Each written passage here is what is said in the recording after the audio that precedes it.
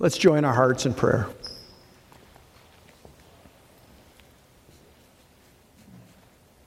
God, leave us not the same. However it was when we came in this morning. As we go out, let us not be the same. Let us be so filled with confidence in you and thankfulness in you and joy because of you, that we might go out into the world with hearts steadfast in you, eager and able to be a blessing, a godly change agent to many. So come, God, visit with us in your word and change us. We pray in the name of Jesus, amen. Change. Things change. Everything changes. Do you like change? Not everybody likes change. Some people want things to be just as they always were. Don't change a thing.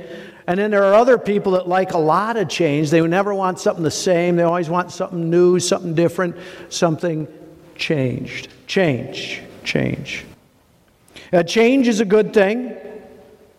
Without change, you know what the absence of change is? The absence of change is death, right? You know, things are always changing in our body. The oxygen is coming in, carbon dioxide going out, the blood's coursing through, changing, all kinds of changes within our bodies. Change is important in life. You know, when God created the heavens and the earth and He sent Adam and Eve out into the world, He sent them out as change agents. He said, go out and rule over the earth and subdue it. What He was saying is, go out and take the natural resources and make stuff out of it. Change things. Make an impact. Change. There's a lot of change that goes on around us. A lot of changes coming now for our congregation. As we throw in with the folks from Christ Lutheran Church, it's going to become one congregation in 2 locations. Christ Campus downtown, Meridian Campus here. Who knows what changes that might bring? Change. It's all around us in the world, in our bodies, in our lives, in the church. And yet in the midst of all of the change, constancy is important. Like math. You know, for all the things that change in the world and maybe in the mathematical world, scientific world, at some point 2 + 2 still equals 4. That hasn't changed. That won't change. We want to think today, in the midst of the change around us, about being a people that's nailed in place. That there is a constancy about us in our relationship with Jesus Christ. Today we're observing Reformation Sunday. Do you know this? Tomorrow is the 499th anniversary of the beginning of the Reformation. A year from now, we're going to have a big worship celebration across the state at the Breslin Center. Look forward to that. But it was on October 31, 1517, that Martin Luther helped to nail the church in place. Here's a little picture of Luther nailing the 95 Theses on the church door at Wittenberg. Might not have happened just like that. You know, it was really kind of the community bulletin board, and he was calling the religious leaders to a debate to talk about what goes on and to make sure that the church stays with the gospel of Jesus Christ, that we're saved by His grace through faith, not because of works. The church had been drifting, and he was calling back to put it in place. And you might say that a nail kept the church in place and enabled it then to change the world. The Reformation movement, Luther wasn't the only one involved in it. He wasn't even the first one involved in it. But the Reformation movement went out into the world and changed the world, changed the lives of many. And so we want to think today about following in that legacy, that we too would be a people that's nailed in place in the gospel of Jesus Christ. You know, change is like money. It's not bad by nature. Worship is the problem. Change is like money. You know, money's an okay thing. The Bible doesn't say money's a bad thing. What it says is that the love of money is the root of all kinds of evil. And the same with change. Change in and of itself is not a bad thing, but if we begin to worship change, and start to chase change and say that, well, anything that's old is bad, anything that's old or dated is of no use, and we can only do what's new, we can only do what's now. That's when change becomes a problem. Or maybe we'd say change can become like cancer. Uncontrolled change eats away at life itself. Right? You know what cancer is, don't you? Cancer is cell growth. Cell growth is a good thing. We need cell growth in our bodies to be alive, but if it gets out of control, that's when you have cancer.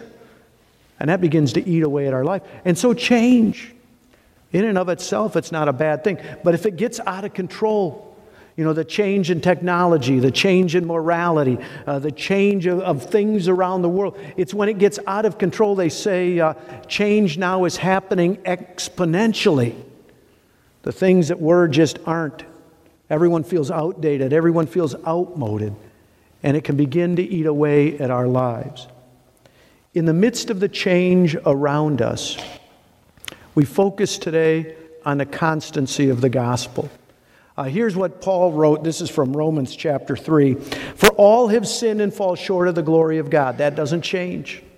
That was true, that is true, that will be true. This is the human condition. All have sinned and fall short of the glory of God. It doesn't matter if you speak English or Sudanese or Cantonese. This is true. It doesn't matter if you're from this culture, that culture, or some other culture. It doesn't matter if you're a boomer, if you're a buster. It doesn't matter if you're a millennial. It doesn't matter if you're a hipster. This is the human condition. It's not going to change. All have sinned and fall short of the glory of God. And nor has this changed. That the rescue and the salvation comes in Jesus Christ. It says, and are justified by His grace as a gift through the redemption that's in Christ Jesus, whom God put forward as a propitiation by His blood to be received by faith. Talk about being nailed in place. The gospel indeed has been nailed in place. The nails went into Jesus' hands and in His feet, and He poured out His blood. And it was the solution for the sin problem. It is the solution for the sin problem. It will be the solution for the sin problem. Jesus Christ came to save sinners and washes us, cleanses us. And in Him and through Him, we're safe. And when we have faith in Christ Jesus, when we know the love that the Father has for us, when our hearts are fixed on that, that'll change everything. Jesus calls us today to remain in Him. He said to some of the Jews who had believed in Him, He said, if you abide in my word, you are truly my disciples. You'll know the truth, and the truth will set you free. I want to think through some of those words. He said, if you abide. Jesus had been preaching and teaching, and some of the Jews had come to believe in Him. He had said, I am the light of the world. Whoever follows me will not walk in darkness, but will have the light of life. And the Pharisees were asking, well, who says and how can you claim that? And Jesus was speaking about His own authority, and then He was speaking about the authority of the Heavenly Father and convincing some of them to believe on Him. And in fact, some of them came to believe on Jesus. And He called on them to abide in that. He said, if you abide in my word, you are truly my disciples. You'll know the truth, and the truth will set you free. I want you to think this morning about abiding in God. Abiding, that means to hang out. It sounds a lot like abode, doesn't it? You abide in an abode. You hang out in a house, in a location, in an abode. Jesus invites us to hang out in Him. For all of the things that are going around us, all of the changes, but to stay in Him, abide. It's like He said in John chapter 15, I'm the vine, you are the branches. If a man remains in me and I in him, it's the same word, it's this abide word, it's this abode word. If a man remains in me and I in him, he will bear much fruit. He said, apart from me you can do nothing. I want you to see this morning that this word doesn't mean not to keep going. To keep going in Jesus. That's what the word disciple means. But here there's no sense of movement. There's a sense of abiding. It's like, I looked this word up. They said this is an old word. I didn't think of this as an old word. To abide is even to tarry. I guess that's an old word, to tarry. Yeah, nice word. All of the things are changing, moving around us. Jesus invites us to tarry, to hang out with Him. And more than that, He invites us to hang out, to tarry in His Word. He said, if you abide in my Word. Now, when He says Word, He doesn't say words. There's no S on this. It's not plural, it's singular. And what He means by that is His message. The message is Jesus' Word. The message is that this is true God who's come down from above as true man. And that He has lived on our behalf, that He has died on our behalf, that He pours out His blood on our behalf, the propitiation for us. And He rises again on the third day, and He gives life and salvation to all who call on His name. This is the message that He calls us to abide in, to put our hope, our confidence, to have our peace in. His message. I'm the resurrection and the life. He who believes in me will live even though he dies. Whoever lives and believes in me will never die. His message, I'm the way, the truth, and the life. His message, I'm the light of the world. His message, I'm the living water. His message, I'm the bread of life. His message, I've come that you might have life and have it more abundantly. That's where He wants us to live. That's where He wants us to tarry. And it's called the eternal gospel. That was from the lesson from Revelation, the eternal gospel. You know, they were trusting in this message 500 years ago. They were trusting in this message 1,000 years ago, 1,500 years ago. You can argue this was what they trusted in throughout the Old Testament. A lot of things are going to change as we move into the future, but this won't. He was the one in whom there is life and salvation. He will be the one. You know, who knows what changes will come for the kids and the grandkids and the great-grandkids and the great-great-grandkids and the great-great-great-grandkids. What are they going to be doing 150, 250 if God tarries 500 years from now? What will life be like? Who knows? But we do know this. They'll still be teaching about Jesus. He is the eternal gospel. That's the message of the church. That's our hope and our life. The Word is ultimately Jesus. You know, we have, Tom has a number of our high school students reading through the Bible this year as part of a district-wide campaign. It's called the Reformation Reading Plan, and we want to see how many high school students we can get to read through the Bible this next year. But it's not about the data, the information of the Scriptures, not the details of the Scripture. The whole point of being in the Word is to be in relationship with Jesus.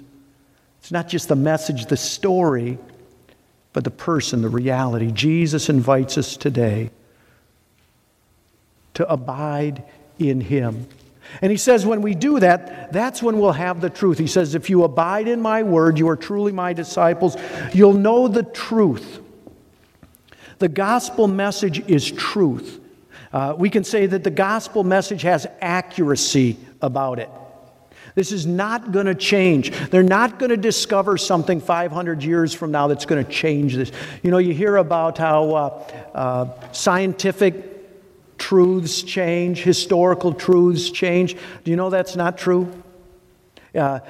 Any new truth we'd say is like a new used car. Someone says, yeah, I got a new used car. It's new to me. That's what new truth is. It's truth that always was. We just didn't know about it. We hadn't discovered it yet.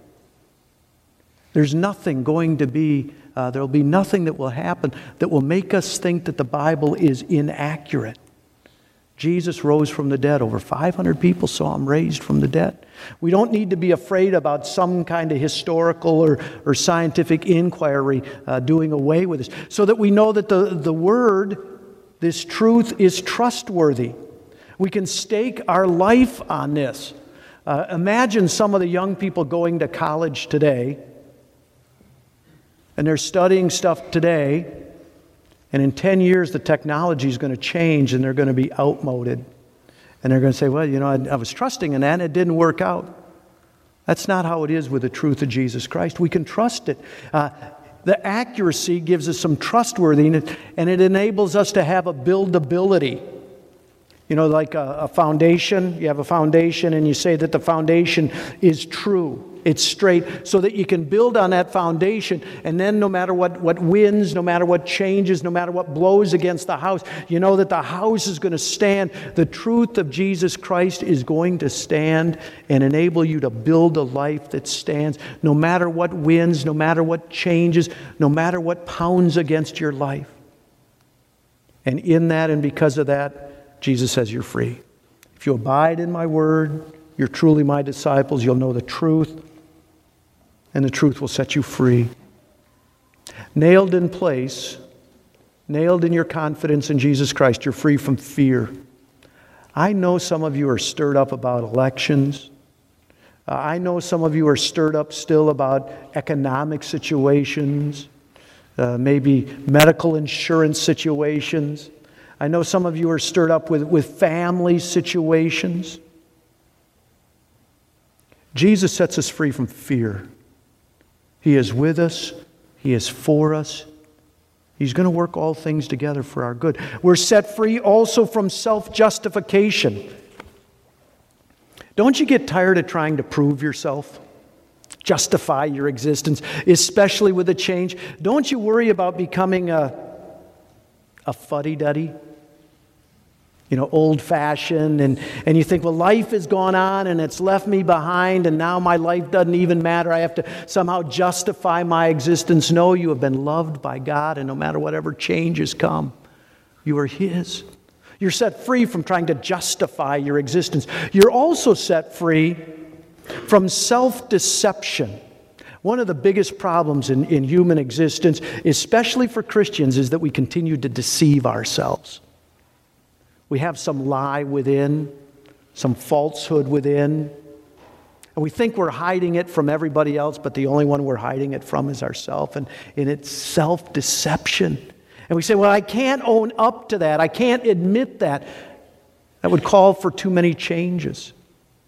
Because of Jesus Christ and His love, we're set free from self-deception. We can confess our sin before Him, and He promises to cleanse us and change us. We're set free. And in that freedom, we are set free for joy. You and I don't have to have fear, anxiety, worry about what's going on in the world, what's going to happen to us.